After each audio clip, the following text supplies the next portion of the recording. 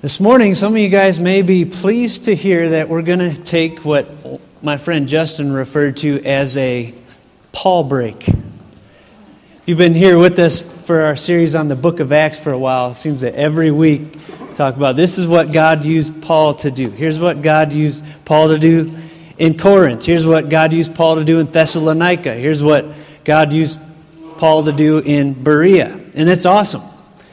But there's this possibility that as we see how God uses Paul, that we can get the wrong idea that God only uses Superman. We get the wrong idea about Paul, that he is somehow a Superman, that he's an apostle, and so yeah, he can use him, but what about me? I'm not an apostle. What can God do through me? And today we're going to see what God can do through his church, even when the apostle Paul is away. That it's not dependent on any one man for God to do his work. There's a body of Christ, and God works through them. Today, we don't have apostles in the sense that we had Paul back then, but you might think of it in terms of what happens when the pastor takes a month-long vacation, or what happens when my missional community leader is gone for the summer, or what happens when that person that led me to the Lord moves away. Can God still move here? And the answer is absolutely yes. Because we're all people and the same Holy Spirit of God lives inside of all of us. So to set the stage, we're going to tell you that Paul, as we know from last week, spent some time in Corinth. And God used him in a powerful way there to lead many to the Lord. It was an important city, and he left. In Acts 18:18, it says he stayed on in Corinth for some time. Then he left the brothers and sisters and sailed for Syria, accompanied by Priscilla and Aquila.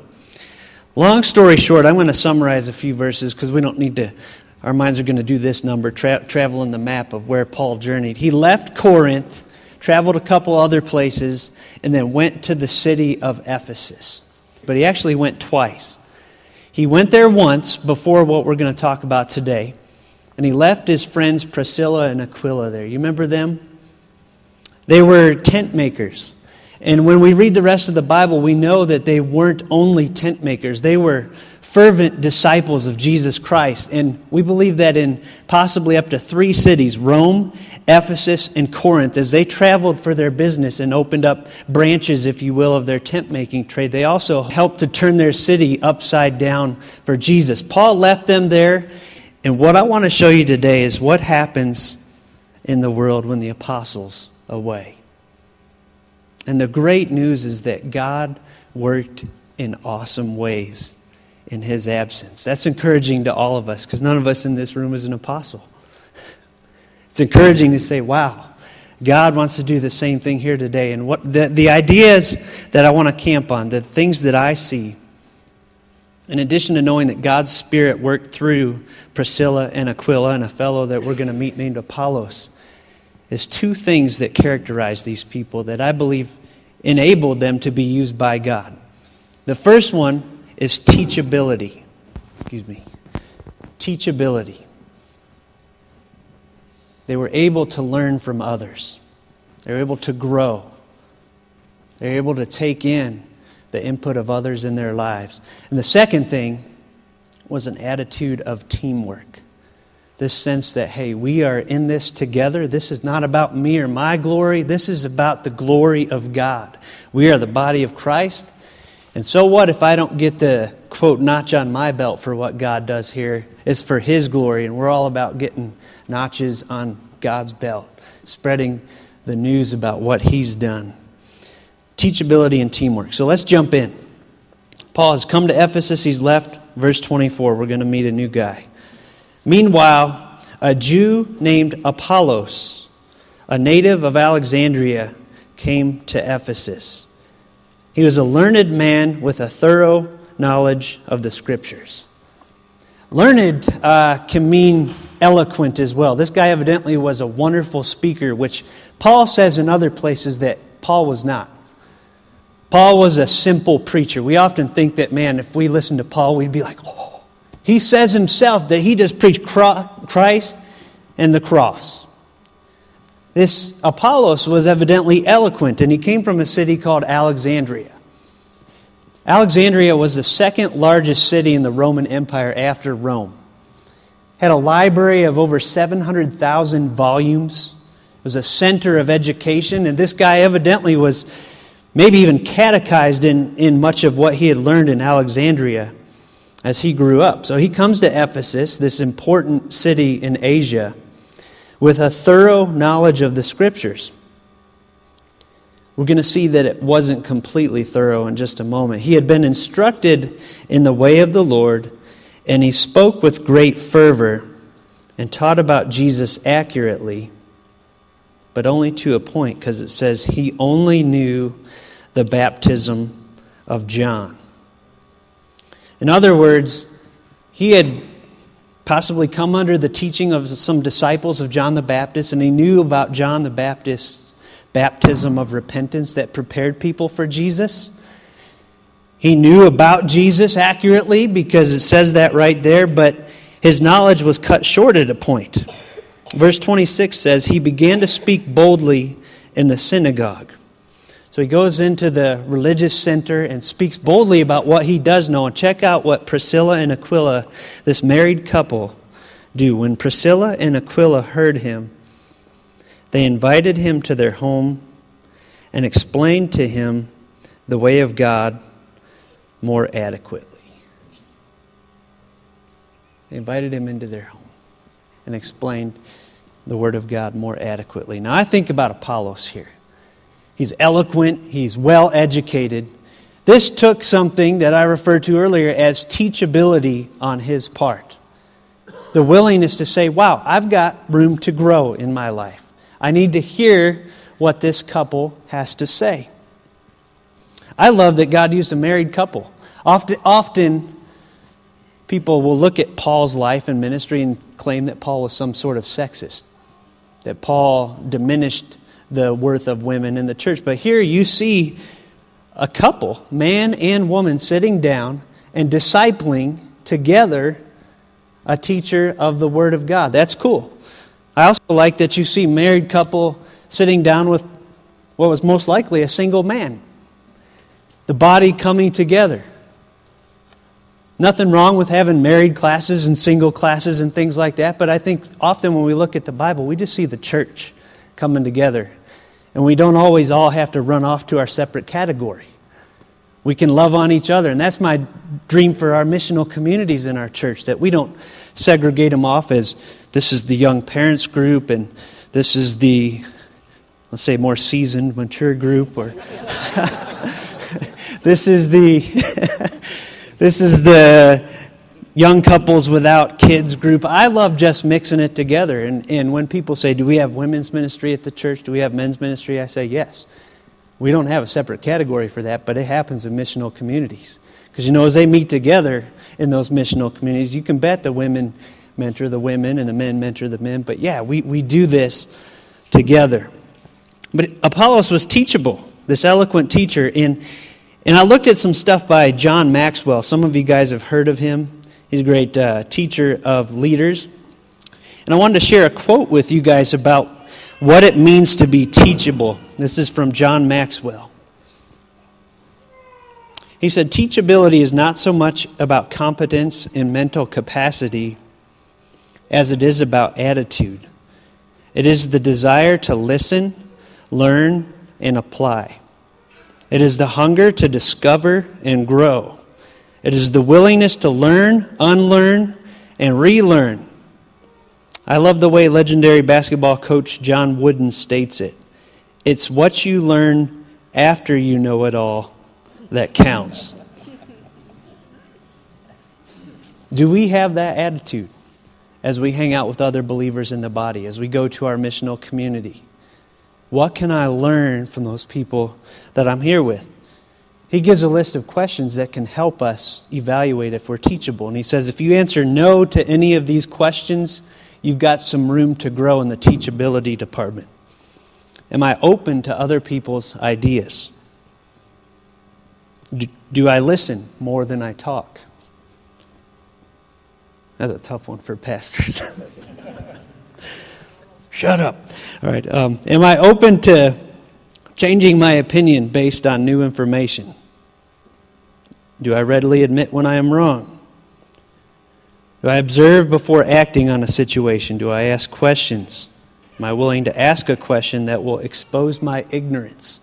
There you go. You're sitting in missional community and you don't know something. You just sit there quietly because you're too proud to say, hey, could you, what does that mean? Am I open to doing things in a way I haven't done before? Am I willing to ask for directions? Do I act defensive when criticized, or do I listen openly for truth? You said no to any of those. That means we've all got, and chances are we all do have room to grow in the teachability department. Another thing I love about this scenario where they're teaching Apollos, Priscilla and Aquila were evidently more mature in the faith. At least they knew more. And often I see in the church world this attitude that I've come far in my faith, so I need to go somewhere where the teaching is deeper and just be with those who need deeper teaching. And you can put those newer believers or those who don't know as much as I do over in a new believers class. I need a deep class. I need to be over here. I don't see Priscilla and Aquila here saying, I need the deep class. I see them saying, wow, since I know more, since I've been entrusted with knowledge about God and Jesus in my life, I have a responsibility to pass that on to that person that's not as far along in their walk as I am. I don't have this knowledge just for me. I don't have it just so I can say, look how deep I am. Look how mature I am. I am called to disciple those who are walking behind me in the faith. I'd say that's a challenge to all of us who have been Christians for some time. Do we have that same attitude that, hey, where can I pour in what's been entrusted to me through my parents, through my church, through whatever my heritage is? Or do we say, I need to find something deeper for me? We got to think about that. I think all of us need Priscillas and Aquilas in our lives to lead us further in the walk. So I'd ask you, who do you have in your life that's a little further down the road that you look to say, wow, could I just walk with you, and could you tell me what you've learned from your successful moments with God and your failures? And all of us need an Apollos. We all need to be looking for those people around us who, A, maybe don't know the Lord yet, and we need to be busy leading them to Him, or B, know the Lord, but not as long or not as deeply as we do. And we graciously come alongside them and lead them in the way. Teachability was key. The other thing I see is this attitude of teamwork.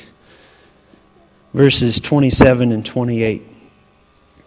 When Apollos wanted to go to Achaia, that's Corinth. That's where Paul had been and had started a ministry and had seen great success.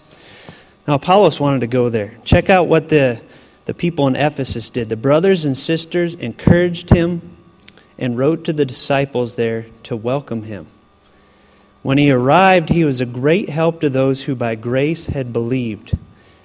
For he vigorously refuted his Jewish opponents in public debate, proving from the Scriptures that Jesus was the Messiah. Now, I think about Paul in this scenario. Paul the Apostle has been there, has started a ministry. And now this man named Apollos, who Paul would admit is more eloquent, goes there to continue the ministry. You're Paul. How do you feel about this? We know that it created a stir among the people in Corinth. They actually started arguing about who's better. Was Paul better? Or was Apollos better? He had to address them about that in 1 Corinthians chapter 1. He said, one of you says, I follow Paul. Another, I follow Apollos. Another, I follow Cephas or Peter. Then you got the real spiritual group, we follow Christ. And they're all fighting about, our group's better because we follow this guy. But listen to what Paul would say in 1 Corinthians chapter 3. This is how Paul felt about it when a more eloquent man went to Corinth to be used by God. He says, when one says, I follow Paul, and another, I follow Apollos, are you not mere human beings? What after all is Apollos? And what is Paul?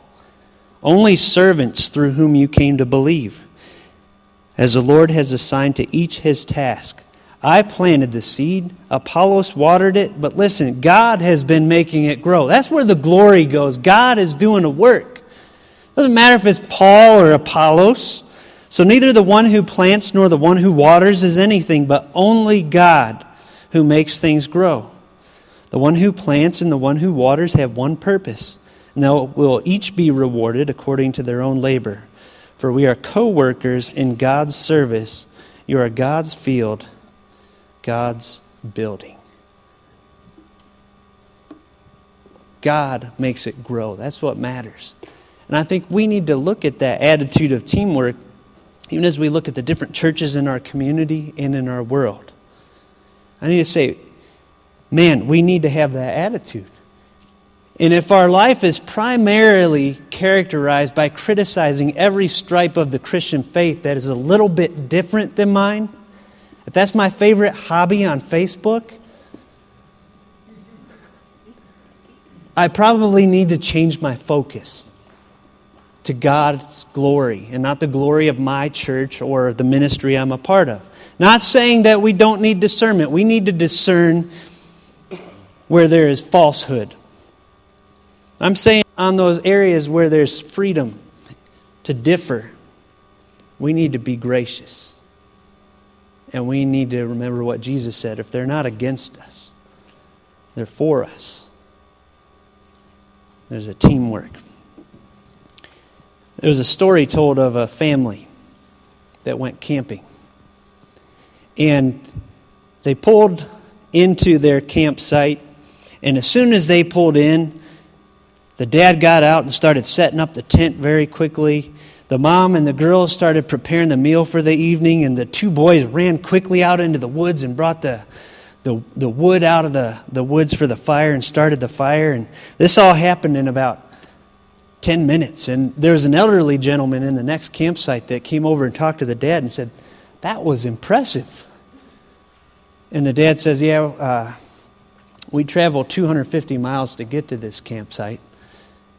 And I make sure that everybody has a big bowl of prunes for breakfast before we leave, and nobody's allowed to use the restroom until camp's set up."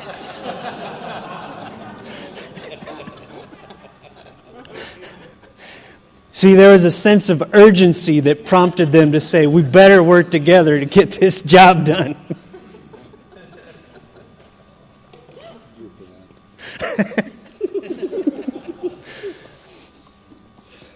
There is a sense of urgency that ought to prompt us to get the job done that Jesus has given us as a team. He told us to make disciples. And we all know that either life is going to end for us or those around us, or Jesus is going to return at any moment. And that opportunity will come to an end. And we know what Peter says, that the only reason Jesus is waiting for his return, the primary reason, I believe, is that he is willing that none should perish. He's waiting for more to hear the good news and respond to it. If that's not a sense of urgency to pull together as a team and get the job done, I don't know what is. I wanted to share this. And as I shared, I just want to commend our church. You guys have blessed me, blessed our body in the way you guys jump in together to get things done. It's amazing. I'm super thankful. This little poem is sort of a warning where we never want to get to. There were 4 people named everybody, somebody, anybody, and nobody. There was an important job to be done, and everybody was asked to do it. Everybody was sure somebody would do it. Anybody could have done it, but nobody did it. Somebody got angry about that because it was everybody's job. Everybody thought anybody could do it, but nobody realized that everybody wouldn't do it. It ended up that everybody blamed somebody when nobody did what anybody could have done.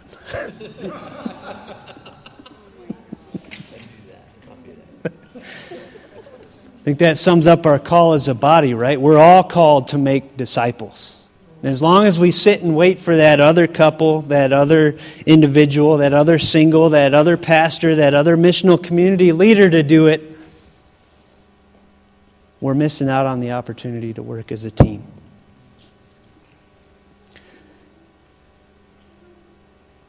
This is a short message. I just want to close by asking us the two big questions. And I pray that the carrying out of this message would find its way into our lives. That's where the real message is lived, right? First, am I teachable? Am I teachable? Am I willing to grow in my faith? Is it likely that next year I'll be further along the road of my faith than I am this year? If you want that, the only way for that to happen is to be teachable. As you open God's Word, to go in there with an attitude that says, yeah, I don't know it all. Teach me, Holy Spirit. As I sit in the missional community, God, teach me through these people around me. The flip side of that, I'd say, is who is it that I'm teaching? I'll say it even in marriage. Do I want to be further down the road in my marriage next year? I tell pre-married couples all the time, you got to be a student of that one you're with. You heard it in Fireproof if you saw that. You start dating, you got the high school diploma on your spouse. Then you're married, you get married, and a couple of years now you got your bachelor's, but you don't want to stop there. You want to keep learning. You want to get that master's degree and that doctorate so that you can be considerate of that person. Friendship. You got friendships. You want to keep growing in what it means to love that friend that you have. And then the second one, teamwork. Is that the attitude that characterizes my heart? Do I have an attitude of it's for God's glory?